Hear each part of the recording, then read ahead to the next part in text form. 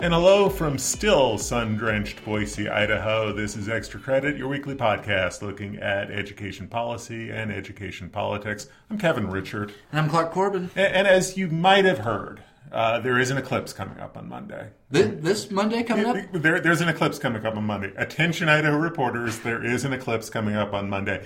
So this is the final podcast before the eclipse. And if you're a doomsdayer, this could be the final podcast period. But I don't think so. But it is Eclipse Monday. And I wanted to start by talking a little bit about what's happening and not happening in schools across Idaho as the eclipse approaches. Yeah, our multimedia journalist Andrew Reed did a story this week for us kind of summing up some of the educational activities, some of the STEM activities surrounding the eclipse. And Andrew came up with the line that several schools will literally be going dark across Idaho on Monday. He had to do it. Yeah. But that's because a number of the bigger districts, the larger districts, and some of the districts in the path of totality are opting to take the day off or start school a day late. But some districts are going to be in session and let the kids have an opportunity to go outside maybe with their science teacher and learn a little bit. Some schools have astronomers that are coming and going to be participating in activities. And Andrew highlighted just a couple of things that I thought were cool going on. It seems like the Weiser and Garden Valley school districts, which I think both of them are right in the path of totality there, they have cool things going on where they're selling, whether it's camping spots on their athletic fields or parking places to raise money for sports and boosters and different things like that. They're really trying to get the community involved with the school, it looked like, right? Right. It looks like what they've done. And Weiser, let's take a step back and look at what's happened in Weiser and Weiser schools this past year. It was a really rough winter in Weiser. They were in the path of totality for a bunch of snow over winter, and it really caused some serious damage in the community and some serious problems in terms of getting the school calendar to work and getting, you had students and staff up on the roof of the schools getting snow off. So on the heels of that, now you've got the eclipse, and for Weiser, which doesn't start school until the week after the eclipse, it's kind of an opportunity to, as that whole community is expecting this big influx of tourists and visitors to watch the eclipse on Monday, the school's looking at it as a potential fundraiser for the schools and for the athletic program. Yeah, and I also wanted to point out a couple of districts that we know about, specifically Blaine County and Caldwell. They're going to be passing out those Eclipse safety glasses that we've all heard about and seen going for obscene amounts of money. But a couple of school districts, several school districts, it sounds like, that are going to be in session have already made plans to get the glasses and provide them to kids so that they have a safe opportunity to enjoy this probably once in a lifetime opportunity for a lot of people. So, as we head into Monday, a reminder, we are going to be looking for you to submit your photos. Let us know how you're observing the eclipse, watching the eclipse with your kids, in your class if you're in session. We encourage you to send your photos to us. Just submit them at the Idaho Head News Facebook page, and we will look them over. We will be giving out some swag to winners who have submitted their photos. That swag does not include slightly used eclipse glasses. It's actually, I guess if you want them. Well, we can throw them in, but they won't have much use after Monday. But we will have some swag for folks who submit photos. We'll have a drawing off of that. And we're just looking forward to seeing how people spend Monday with kids and with classes observing. Because, like you said, Clark, this is once in a lifetime. Yeah, kind of a fun promotion. A few of us are going to be working and going to be in town and around the office on Monday. So we'd love to give away some prizes. We'd love to see what you and your family or you and your local school are doing during the eclipse. How you're learning about it, where you're hanging out, what your experience was like, what you got to see. So head over to Facebook and tag us, Idaho Education News, and we will be giving away some prizes and contacting folks just kind of at random later in the week. So that's a fun way to participate along with us and kind of show off how you're marking this very unique opportunity. So I hope you guys have a lot of fun. I hope you stay safe out there, and I hope you do have a pair of those Eclipse safety glasses. Use your glasses. I mean, that's kind of common sense. You've heard that a gazillion times by now. Use your glasses, and if you're driving to and from what we're hearing, it's supposed to be crowded, so just be careful. All right, but have fun out there. Let's shift gears a little bit. It's still 2017, but we're already looking at the 2018 elections. It's going to be a huge year for elections in the state of Idaho. Kevin, you've started a project where you are connecting with the gubernatorial candidates. Mm-hmm. Tell me a little bit about the project and about who you met with this week. Well, what I'm going to try to do here in the next few weeks and couple of months is talk to some of the candidates in these open races, starting with the gubernatorial race first and foremost, but also want to sit down and talk to the candidates in the first congressional race, which is growing. We had Representative Luke Malik, State Representative Luke Malik, jump into that race as well this week. But starting with the governor's race, because that has such a direct and profound effect on education in the state, that kind of goes without saying. Sat down on Tuesday with Tommy Ahlquist, the Boise developer and physician who's jumped into the race and jumped in with a lot of money. He's outraised Lieutenant Governor Brad Little. He's outraised U.S. Rep. Raul Labrador. And I saw it as a chance to sit down and talk to him about education topics. That's what we're going to do with these interviews, is really drill down into key topics in education. And the one that jumped out at me is, as I talked to Ahlquist on Tuesday, was the issue of school vouchers. Right. Now, this had come up briefly a couple of weeks ago at a superintendent's meeting, school district superintendents, when they were in Boise. Ahlquist and Little both spoke to that group. And at the time, what Ahlquist said about vouchers was that the devil's in the details. We need to know how it would work. The campaign since said that was not a complete answer, that he really is supportive of vouchers, but he is concerned about how it would roll out and how it would implement, especially in small towns where choice options might not come to fruition as readily.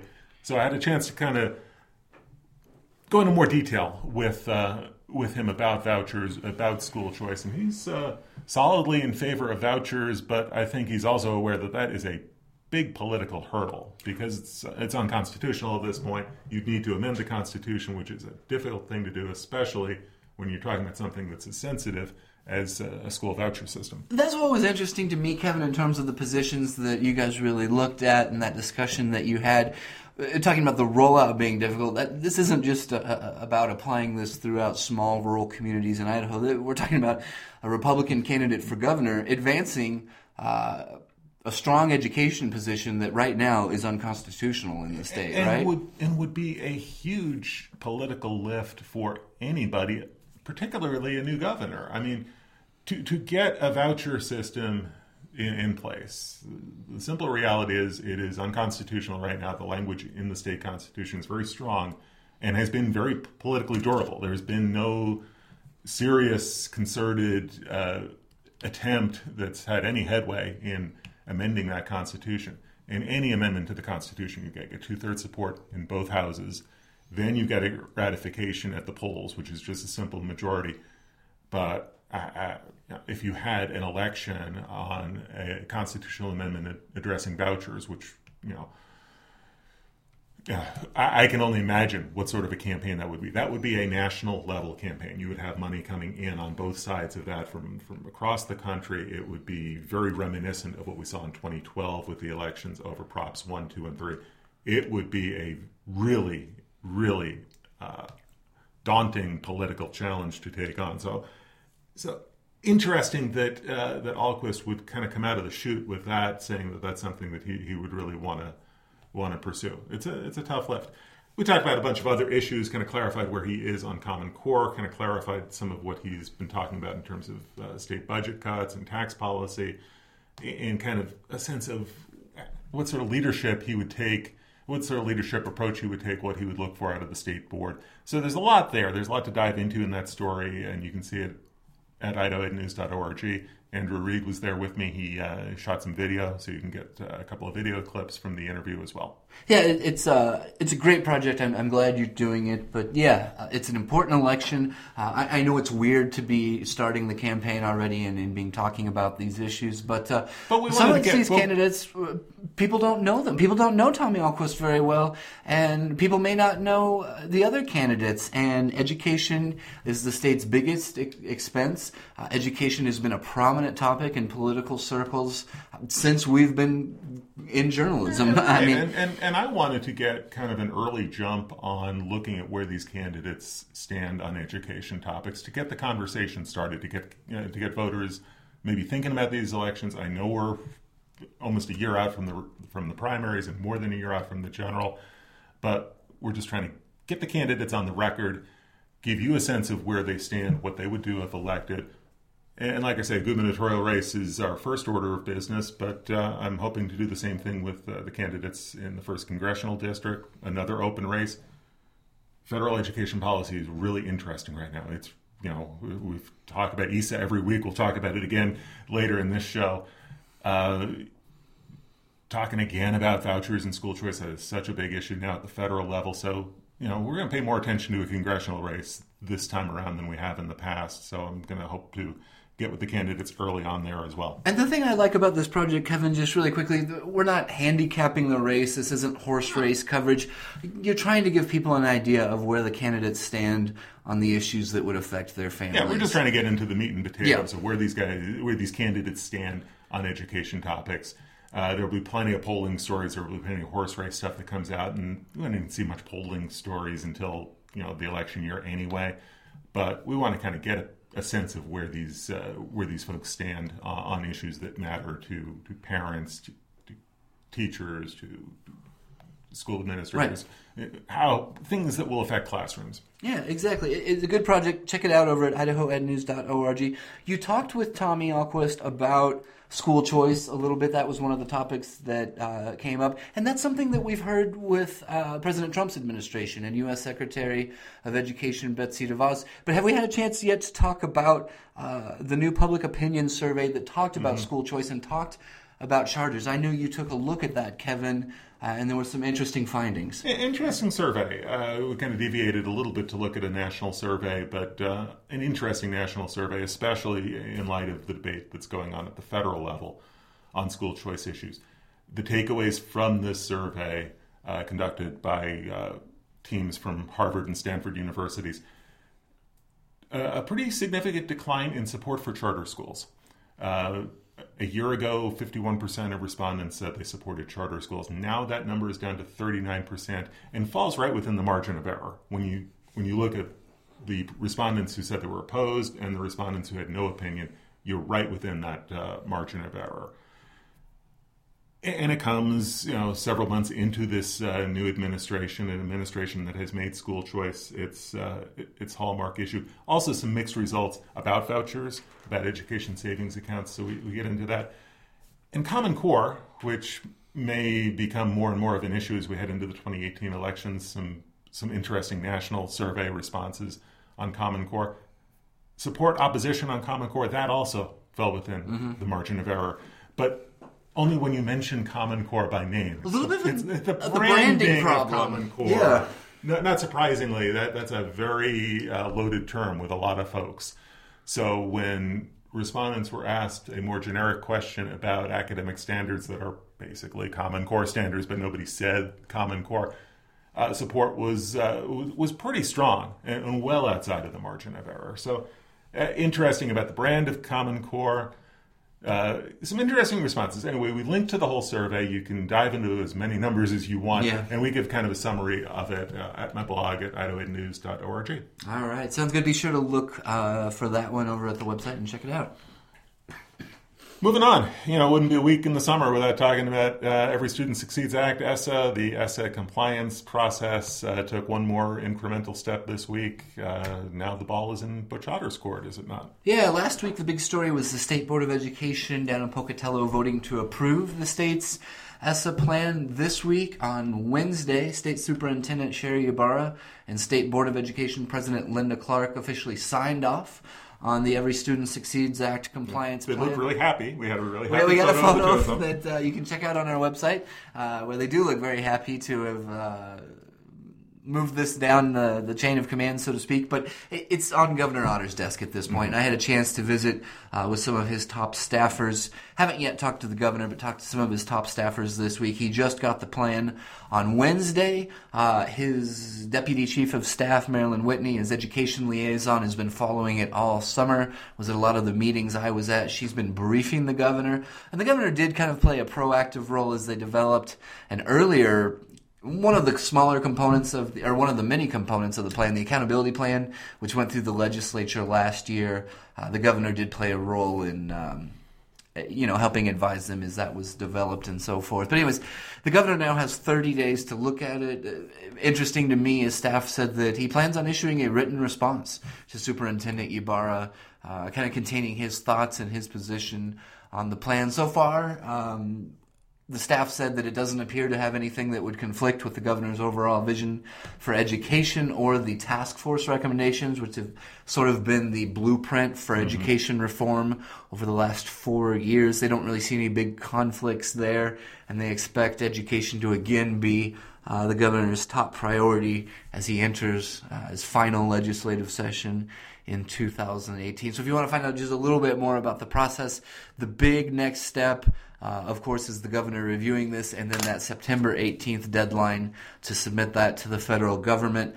They have about 120 days to review it, and they could accept it, they could send it back for changes. Theoretically, I guess they could reject it. And so it's really interesting at this point. It's been more than a year in development. It was a hot-button, controversial issue this summer. Devoted a lot of words and a lot of coverage to the ESA plan just because it's so important. You know, this matters because it's the application for $83 million in federal funds. We're also talking about the accountability system, and we're talking about Idaho's plan to implement 9 different federal programs. And a lot of those programs, Kevin, either benefit students with disabilities or economic disadvantages, or they direct funding for professional development, for additional training for your teachers and your educators across the state. So it's an important plan that will shape school policy for the years to come, and that's why we've been focusing on it so much this summer. But if you want to find out a little bit more about the governor's priorities and how he'll approach that, you can head over to Idaho Ed News and check out that story. Okay. One other story to get to this week, some news from the Idaho Department of Lands, from the Land Board, a little bit of extra money coming into Idaho schools. They won't see it until next budget year, but a little bit of a bump in endowment dollars. You had the story on that as well, Clark. Give us the rundown. Yeah, the Land Board met earlier this week in Boise, and thanks to healthy timber sales on state endowment lands, public schools are going to get a little increase in funding for next year. Looking to be just over $50 million. And it's not this year's budget. They won't get the money until next year. But I believe that's about a 7% increase from what schools had gotten during the current budget year. And the Land Board it comprises Superintendent Ibarra, Governor Otter, Attorney General Lawrence Wasden, and the rest of the state's constitutional officers. And they're charged with kind of helping the Idaho Department of Lands kind of direct these endowment programs. There's, I believe, 8 different beneficiaries, public schools, universities. In public schools being by far the largest. Yeah. So a little bit of good news as we head into the beginning of the school year here, looking ahead to the next budget. Slight increase, about $50 million coming to schools, courtesy of those timber sales on those state endowment lands. So we'll continue to watch that. That's just a very, very small percentage, though, of the overall public school budget, which reached nearly $1.7 billion in state general fund money this year. So it is an increase, but it's a small amount of money when we talk about the overall state budget. But I think that gets us caught up on all the headlines from this week. I did want to point out a couple districts have already gone back to school. Yeah. Which is crazy to me. And we'll see this over the next 2-3 weeks. Some districts won't even go back to school until the very beginning of September. But some schools are already in session, and so summer is already over for some kids, right? For some kids. I think Twin Falls is one example. We talked about them a little bit, and we talked about them in the Eclipse story. They went back into session on Thursday, so they're ready to use the Eclipse as a learning opportunity. A lot of schools opening next week. So summer is really winding down across the state, in schools across Idaho. It's getting back to work. It is. Well, I hope everybody has a great weekend, and I hope you have a great time and you're able to have some fun during the eclipse. Hang on to those eclipse photos, post them on our Facebook page.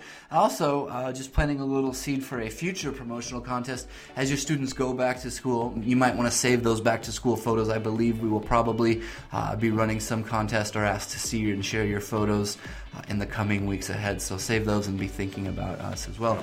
But thanks so much. As always, you can follow all of our breaking news where we post on Twitter at Idaho Ed News. We always have a lot of fun on Extra Credit, so thanks for listening. I'm Clark. I'm Kevin. Have a good week.